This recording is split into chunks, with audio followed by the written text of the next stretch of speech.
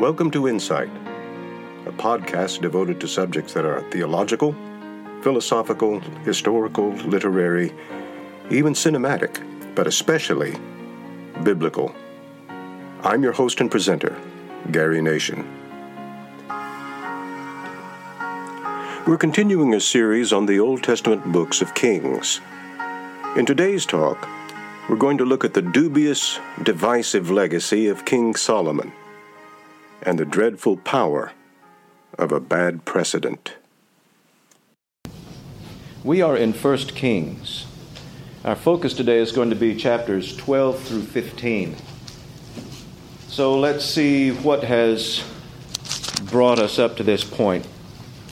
We have just completed our overview from the book of Kings of the life and legacy of King Solomon, the one king who truly did rule over a united Israel, and who truly did rule over an Israel that was living in the promise, in the fullness of the promise, the material promise of the promised land that God gave to Abraham. Ruling territory that covered from the border of Egypt all the way to the Euphrates River in the north. And he was a dominant figure in that region, in that era. Solomon is known for what two things? Okay, first of all, wisdom. And the temple. And in a more expansive sense, he's known for his glory. Both of these things are referred to by Jesus. The interesting thing, particularly about Solomon's glory, is how fleeting Solomon's glory was. Solomon was so glorious that in his day, gold was so commonplace that silver was worthless. And gold was used as decoration for buildings.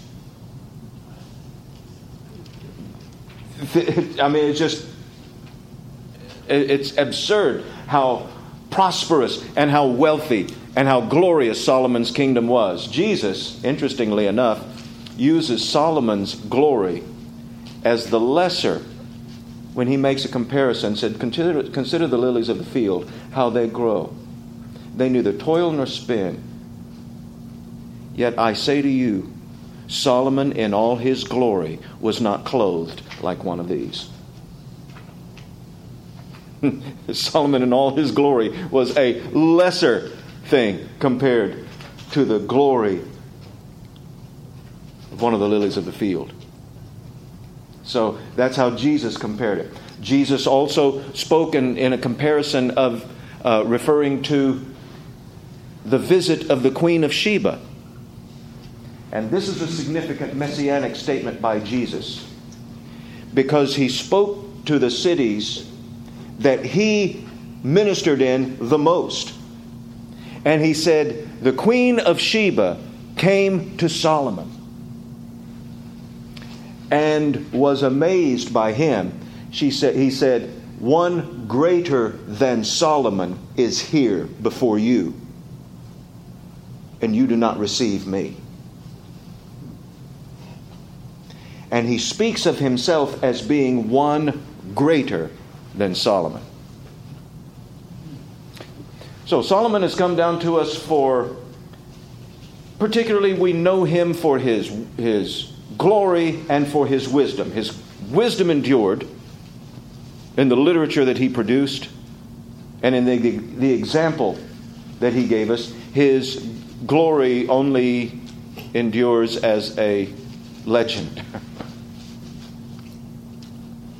All of his glory perished. That is because of something that occurs and is actually a shocking statement that appears in chapter 11, verse 6. It is absolute, and this is not what we remember Solomon by, but it is crucial to understanding what's going to happen next. So Solomon did what? did evil in the eyes of the Lord. That is a shocking statement. That is absolutely something we do not expect to see. We don't, do we? Do you remember those words about Solomon? Did you remember that the Bible says that about Solomon until I brought this to your attention? Solomon did evil in the eyes of the Lord. Now, that is a significant statement for several reasons. One of them is what happens because of Solomon, what he did. What did Solomon do that was evil in the eyes of the Lord? He married outside. Okay, he did that. Allowed the religions to He not only allowed the religions, he also set up the religions, and he worshipped idols. And all of these things. He married with foreign women whom God had prohibited intermarriage with. God did not prohibit intermarriage with all foreign women, but he married women of whom God had prohibited intermarriage. But that was not the sin for which he says he did evil. He set up for them shrines to their gods. Rather than convert them to his God, he let them set up shrines. He exhibited tolerance toward them. That's what we're supposed to do in our day, right? He exhibited tolerance toward them, passive tolerance toward them, letting them do their own thing, which tells you he was not really concerned about developing full relationships with them. He brought them in. They had a purpose. Their part of it was political, and part of it was just for him. Don't you think that the political part was he didn't fully rely on God? That's exactly right. That also shows he was not relying upon God. If you cannot obey God's commandments because you don't quite fully trust God's promise, that shows that you're not really relying on God. You're not really fully trusting God. So there was a flaw in Solomon's execution of wisdom. He knew what the right thing to do was. Most of the time he did it. Most of his life he did it. But as things went along, one thing sort of led to another. And I don't think he intended to completely slide. And I don't think young Solomon anticipated that old Solomon would be bowing down to idols. Another thing, though, that this statement is significant for is it becomes a formula that is repeated over and over and over again in the book of Kings, where we are going to see kings whose judgment upon them, regardless of what their other achievements were, whether they were successes as in their politics and military expeditions, or whether they were abject failures. We have a mixture of both. But if they did what Solomon did, the same judgment is put upon them as was put upon Solomon. They did evil in the eyes of the Lord. God rejected them. We're going to see that. What I'm pointing out to you is one of the major themes of the books of Kings, and that is the power of precedent. Solomon set a precedent. Now, do you think that Solomon brought idolatry into Israel? Do you think there was no idolatry in Israel before Solomon came to his throne? I don't think that that's true.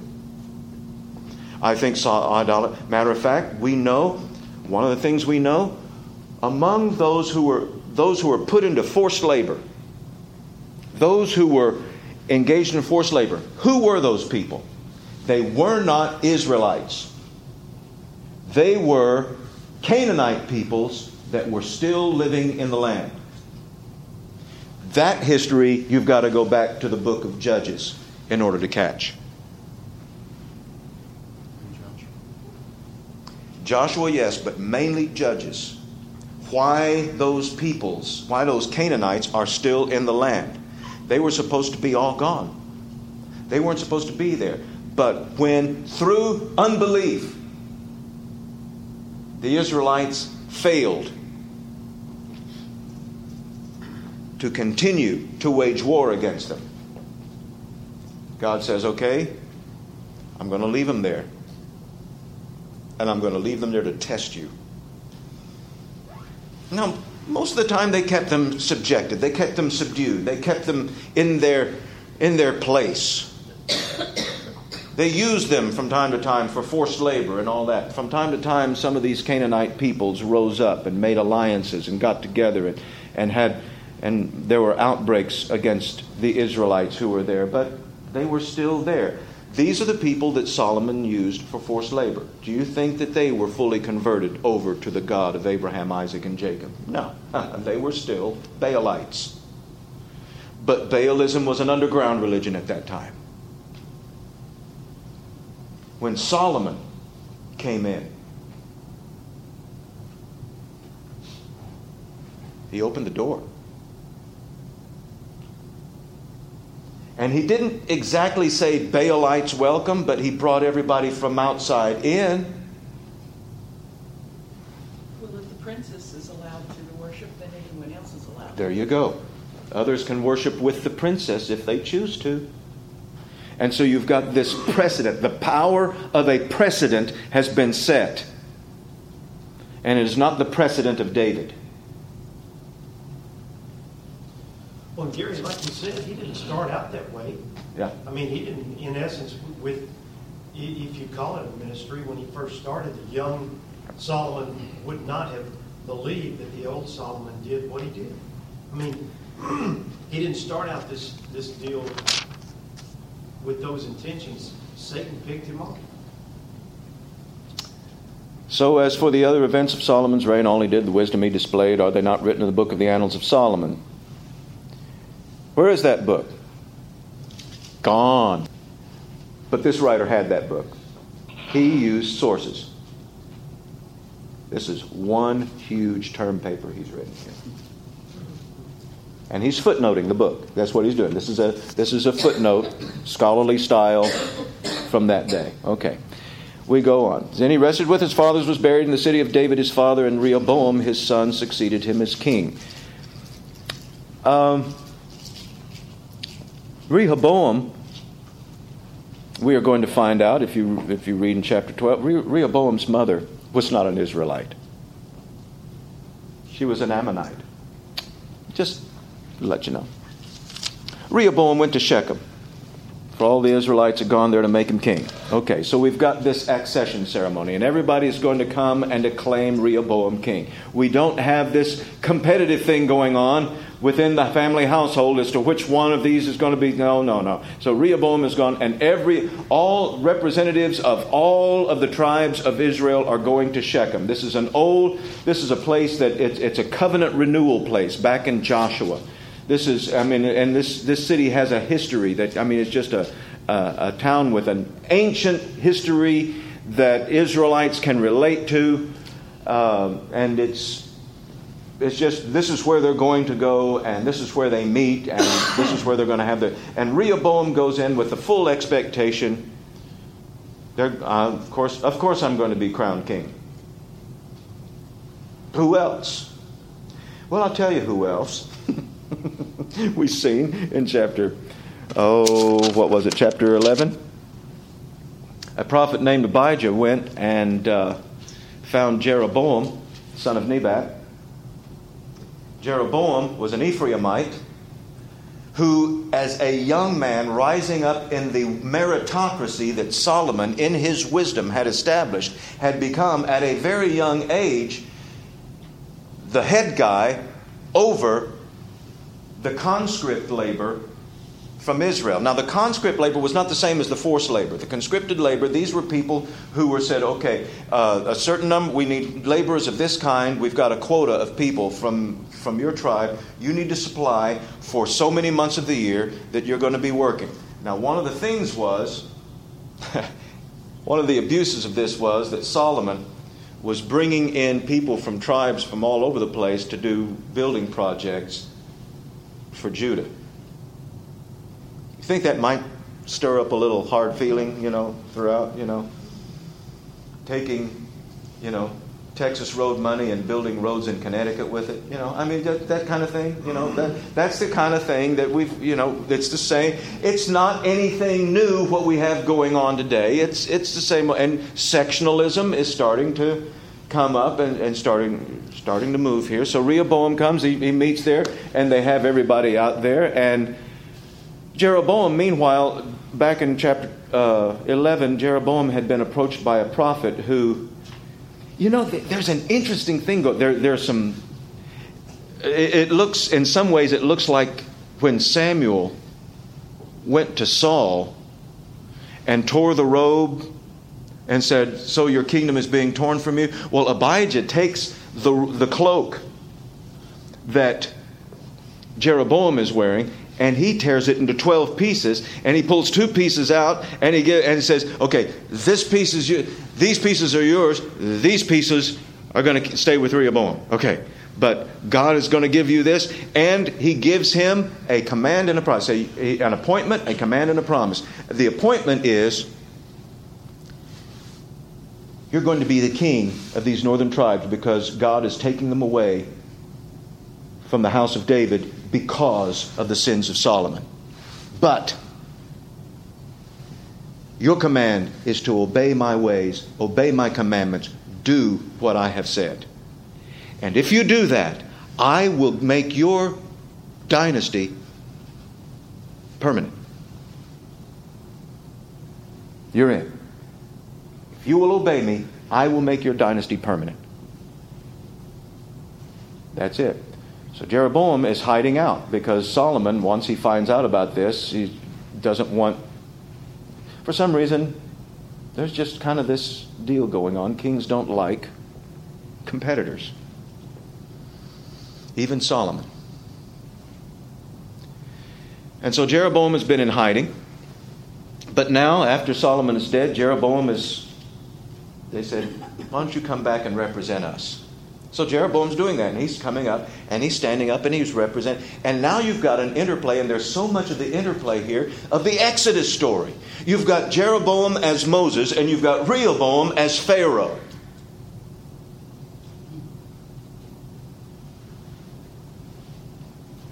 And they come out with the request that your father put a heavy yoke on us, and now lighten the harsh labor and heavy yoke he put on us, and we'll serve you. And Rehoboam answered, "Go away 3 days and come back to me." So the people went away. Rehoboam went to counselors. First he went to his father's counselors. Okay, look at what they said. Verse 6. Said, "How would you advise me to answer these people?" And they replied, verse 7, "If today you will be a servant to these people and will serve them and give them a favorable answer, they will always be your servants." By the way, the word serve, some form of the word serve, the root word serve, shows up 4 times in that. There's just that pattern there in that sentence. So Rehoboam then turned to the young guys that he'd grown up with, the guys he'd went to college with. Went to his roommates and said, "What do you guys think?" And they said, "Tell these people who said to you, your father put a heavy yoke on us, make our yoke lighter. Tell them, my little finger is thicker than my father's waist. My father laid on you a heavy yoke, I will make it even heavier. My father scourged you with whips, I will scourge you with scorpions." I've been looking at commentaries and looking at the Hebrew of that, and actually that is a cleaned up version of what they said to say. What they said to say was actually pretty vulgar.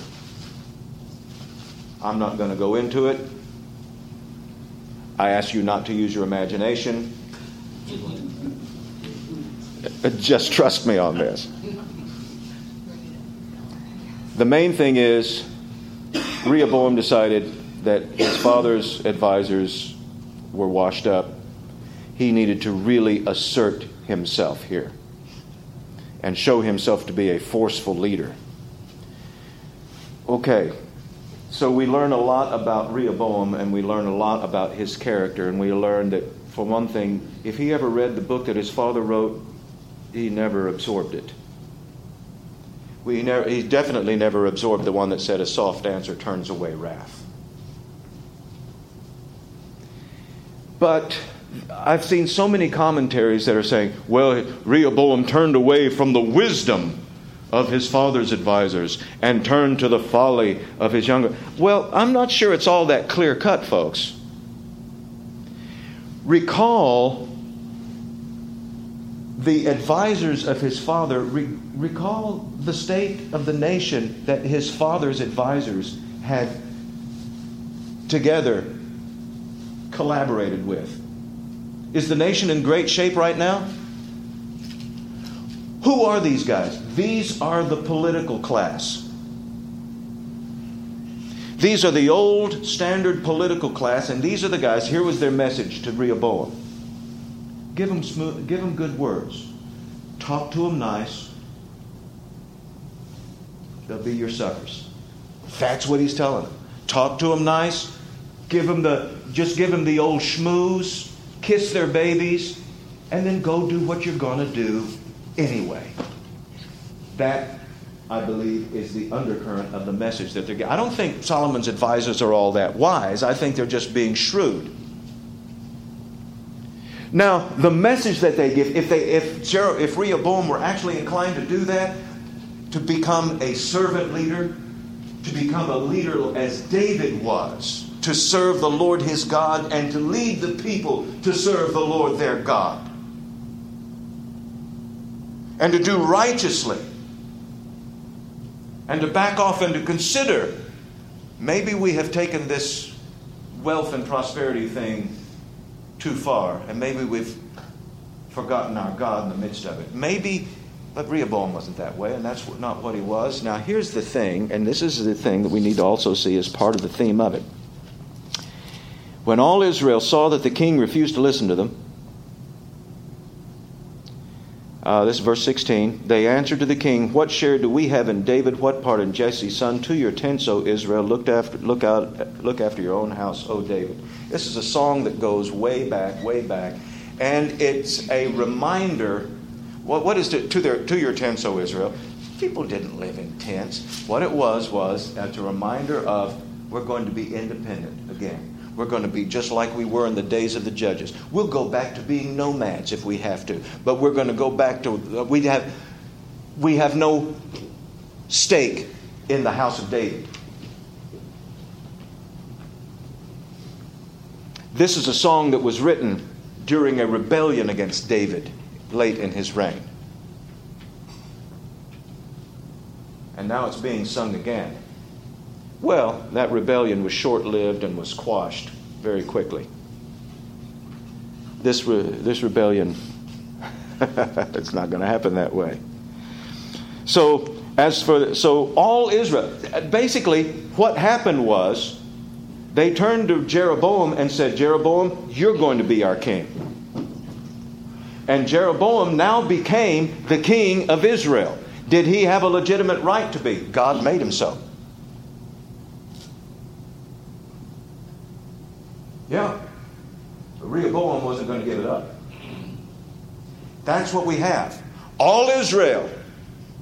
By the way, all Israel means all Israel.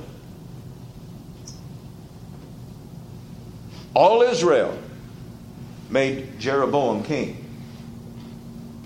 But Rehoboam wasn't ready to give it up. And he still had a constituency in Judah.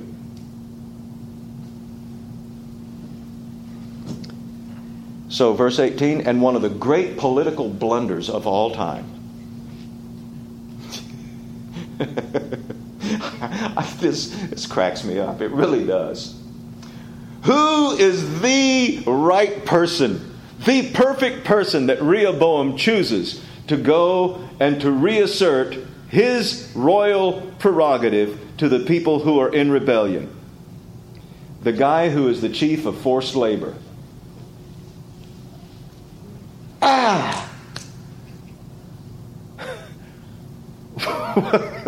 That goes along with his theory that he did, that the advice that he took was that he was going to be the strong. He is. I'm going to be strong. I'm going to be forceful. I will bring them in as. I'll just.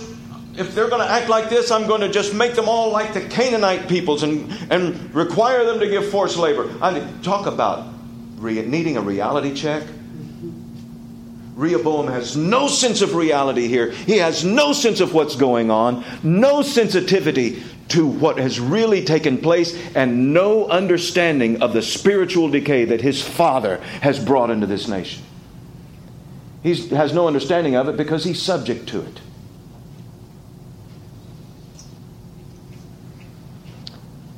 So what did they do with Adoniram? Well, they stoned him to death.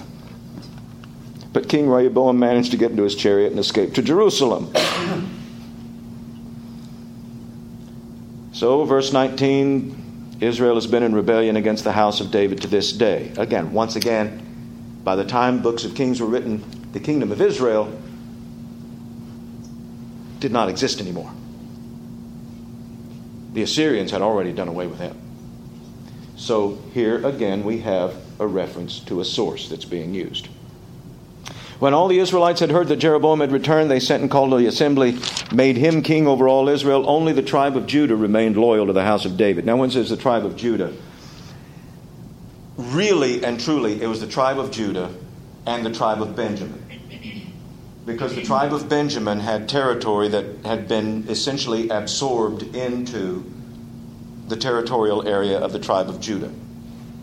Also, the tribe of Simeon had, for all intents and purposes, also been absorbed into Judah. And the tribe of Simeon doesn't really exist as a separate entity anymore.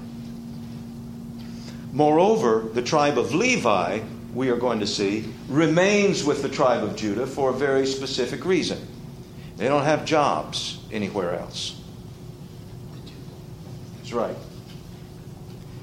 So, when it says the tribe of Judah only, and when it says, the two tribes, Judah and Benjamin, okay, we're expanding that a little bit. The main thing is the northern Israelite tribes all went to Jeroboam and stayed with Jeroboam. Southern tribes, even though Jeroboam's been made king, the southern tribes don't give it up. They keep Rehoboam in place. So, Rehoboam, he's still not giving it up. Verse 21, he arrived in Jerusalem, mustered the whole house of Judah, the tribe of Benjamin, 180,000 fighting men. Okay, what about the numbers here? That's an incredibly large number. What about the numbers? The word thousand is both a number of a number, but it's also a technical term for a military unit comparable to a regiment, which is a variable size and variable numbering. So when it says 180,000, we're talking about 180 regiments, which may or may not amount to 1,000 men each.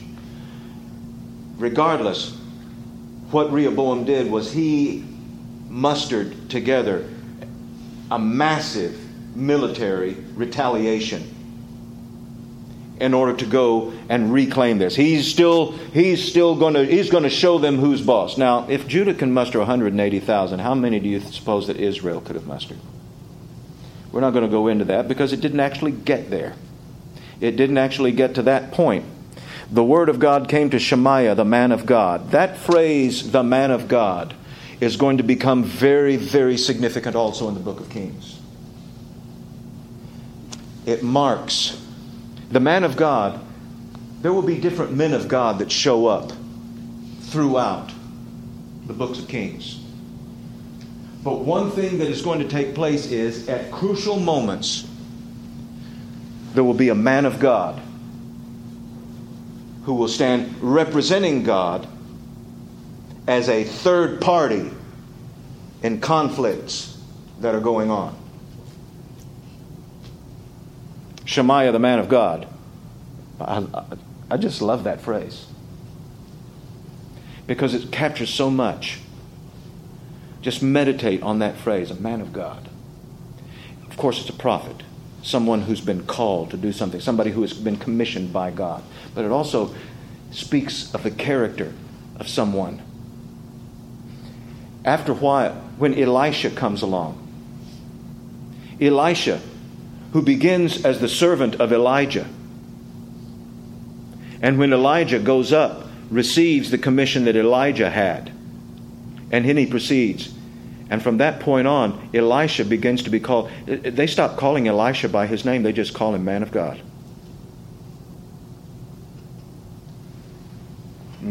What a thing to aspire to be, whatever you're calling in life.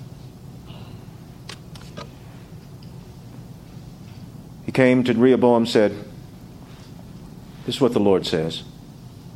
Don't go up to fight against your brothers, the Israelites. He's reminding him something crucial. These are not enemies. They're adversaries right now. They're political opponents, but they are your brothers. Don't fight your brothers. Don't kill your brothers. Go home. Every one of you, this is my doing. Then these words, crucial words. This is my doing.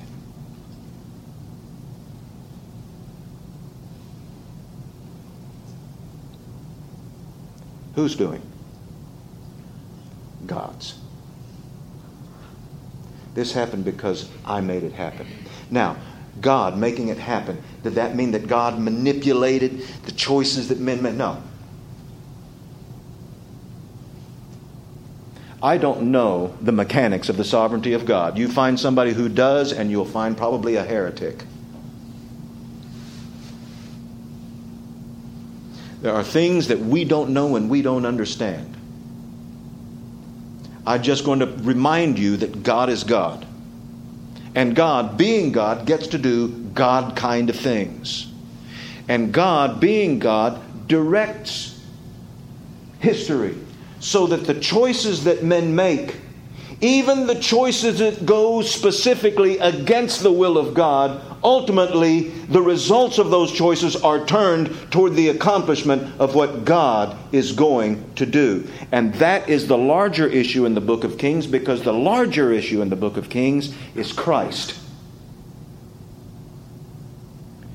Why does God take the kingdom away from Solomon? Because Solomon violated the commandments of God and the law must be obeyed.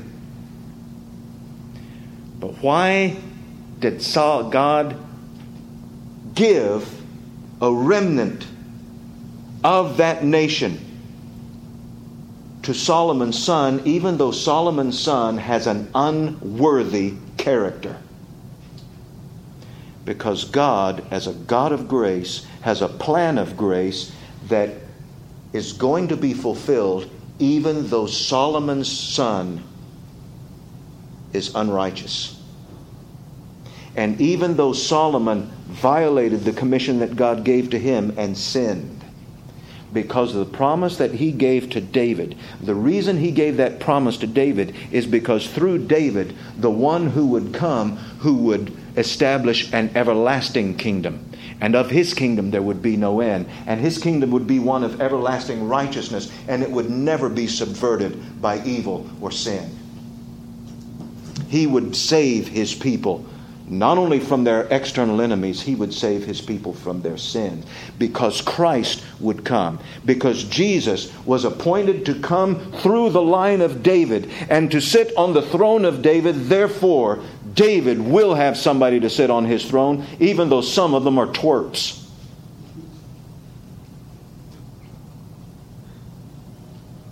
So, here's how it runs after that.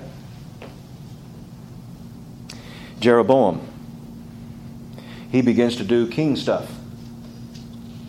He builds a fortress, he fortifies Shechem in the hill country of Ephraim. So he begins to do that. He goes out and builds up Peniel, establishes an important city there. And then Jeroboam thought to himself, verse 26, the kingdom now will likely revert to the house of David. If these people go up to offer sacrifices at the temple of the Lord there in Jerusalem, they will again give their allegiance to their Lord Rehoboam, king of Judah. They will kill me and return to King Rehoboam. So after seeking advice, there's that advice thing again. The king made 2 golden calves. Who do you suppose his advisors were? You think any of them might have had some investments in the golden calf industry? He said to the people, it's too much for you to go up to Jerusalem. Here are your gods, O Israel, who brought you up out of Egypt. One he set up in Bethel and the other in Dan. And this thing became a sin. The people went even as far as Dan to worship the one there. Jeroboam built shrines on high places and appointed priests from all sorts of people, even though they were not Levites. He instituted a festival on the 15th day of the 8th month, like the festival in Judah, and offered sacrifices on the altar. The festival in Judah, the Feast of Tabernacles, is held in the 7th month. That's according to the law of Moses. Nah, we're going to do it in the 8th month. See, we're going to do it just like them, but we're going to be different and better. And all this he did in Bethel, sacrificing to the calves he had made. And at Bethel he also installed priests on the high places he had made. And on the 15th day of the 8th month, the month of his own choosing, he offered sacrifices on the altar he had built at Bethel. So he instituted the festival for the Israelites and went up to the altar to make offerings. Do you see what's going on here? Jeroboam is a liberal theologian.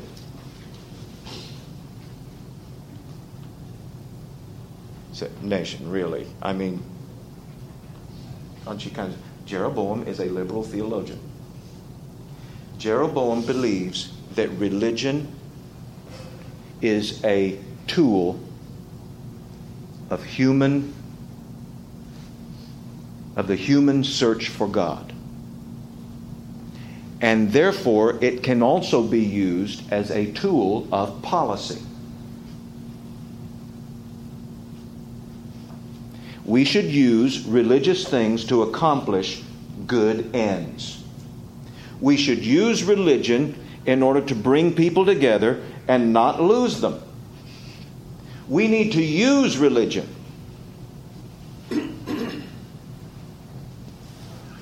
And it's okay to work with, and to change up some of the terms of theology and some of the terms of practice, because it is religion is a human invention. It is the human quest for God. Ultimately, the main thing that's important is that we all seek God, isn't it? Isn't the only thing that's really important is that we all seek the Lord? And so it really matters does it matter what the altar looks like? Okay, so this golden calf thing, we've got a history of that. Why, our ancestors bowed to golden calves before. Forget about what the results of that were. Our ancestors bowed before golden calf. Let's make a calf, and it's of gold, and matter of fact, we're going to make religion much more convenient than it was. Because in the old regime, that old traditional religion, we had to go all the way to Jerusalem to the one altar in order to make sacrifices. Anytime we needed to make sacrifices, we had to travel all the way to Jerusalem. If you lived up in the north country, if you lived up in Naphtali, if you lived up there in northern Dan, if you lived up north of the Sea of Galilee, if you lived up in that place, you had to make an enormous trek all the way south to Jerusalem just in order to present your offering. Tell you what, we are going to make it convenient. We are going to set up 2 major temples, no waiting. We're going to put one in Bethel.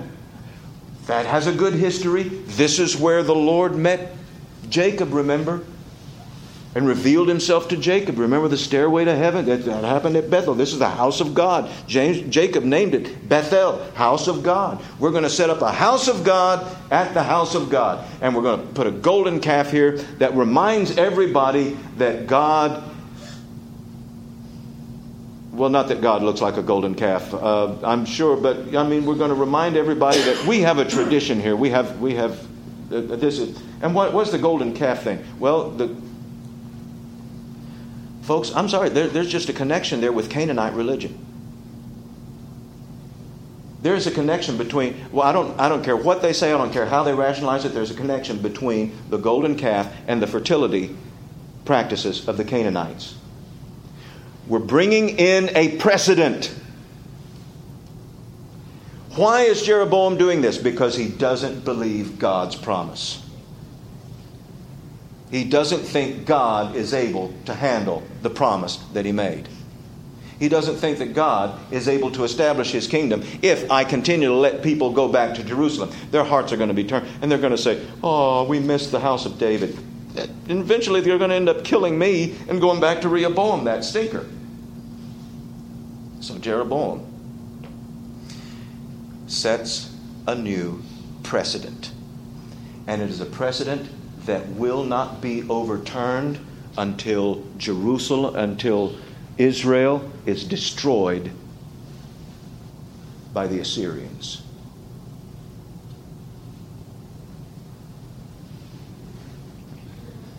He sets up a rival temple in Bethel. And then he sets up one in Dan. Now, Dan is an interesting location for it, too, because if you look in the book of Judges, a counterfeit shrine was set up in Dan back in the days of the book of Judges.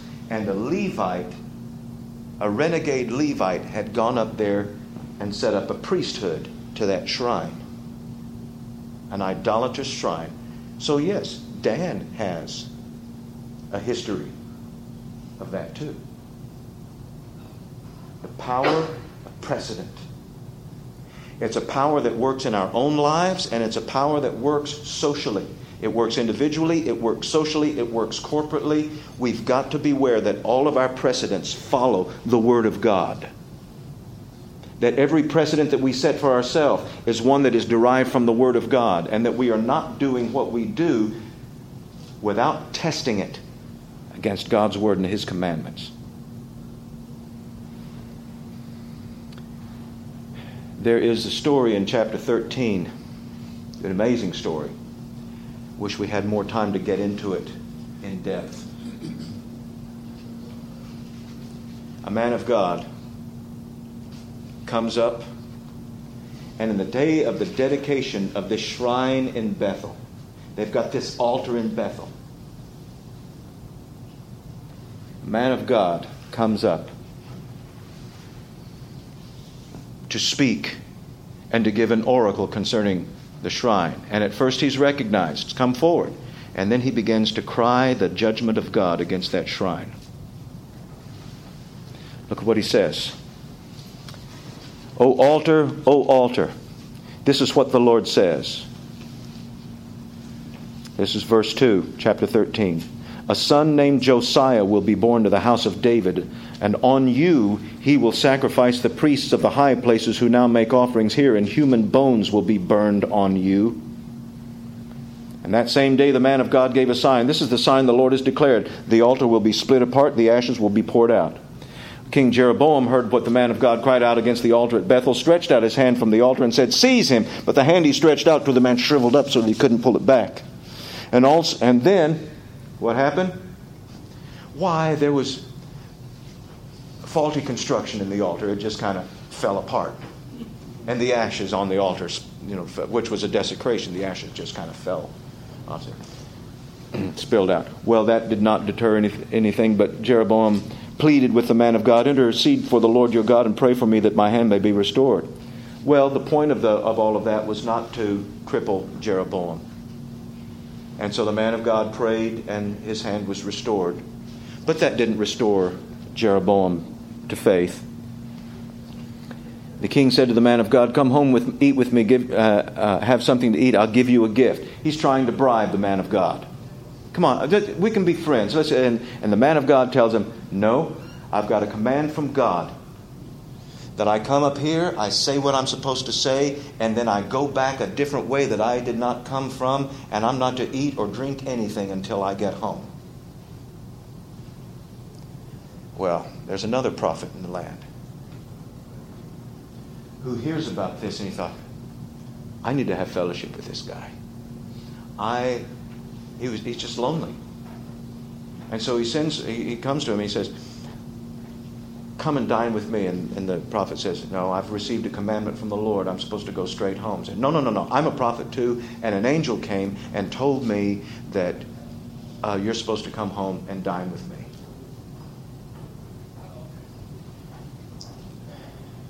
Lie.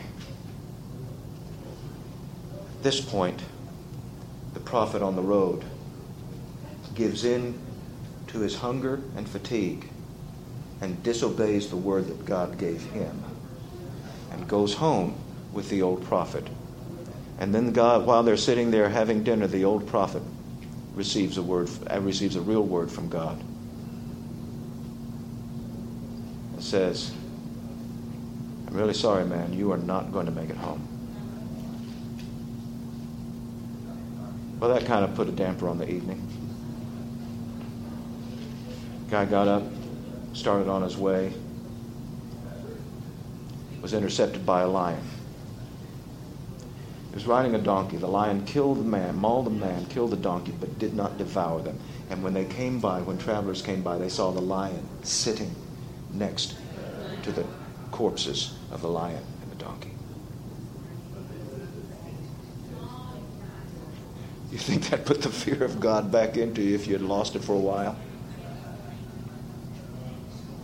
And the old man, the old prophet, took him, had him buried, according to the word that the old prophet gave, had him buried in a tomb away from his homeland, and gave instructions to his sons, when I die, bury me with him, because what he said is going to happen. Here, why did God penalize the prophet? Just because he was deceived. That's his business as a prophet, to be obedient and not to be deceived. That was the whole gist of his message. Don't deviate from the command that God gave you.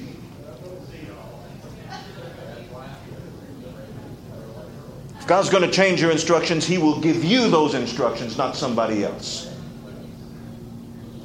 And it was the weakness, no doubt his physical and emotional weakness, and he yielded to the emotional weakness of the older prophet. And the older prophet, yes, he had some guilt there.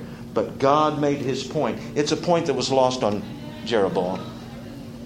What begins to take place is a series in Israel. Jeroboam's line does not last long. And there proceeds to be something. Back in the 60s, we had the term arise, Banana Republic. You remember that? Referring to Central American states that seem to turn over its presidentes and leaders and all that with regular, like once a month they'd have a new president in some country, one revolution after another. That's the situation that you had, that kind of political instability in Israel. Meanwhile, in Judah, well, we'll just have to get there next week. This has been the fourth of 8 talks on 1 Kings. Next time, we'll see how one kingdom struggles under the bad precedents that had been set, while the other goes from bad to worse. You've been listening to Insight. I'm Gary Nation. Thanks for listening.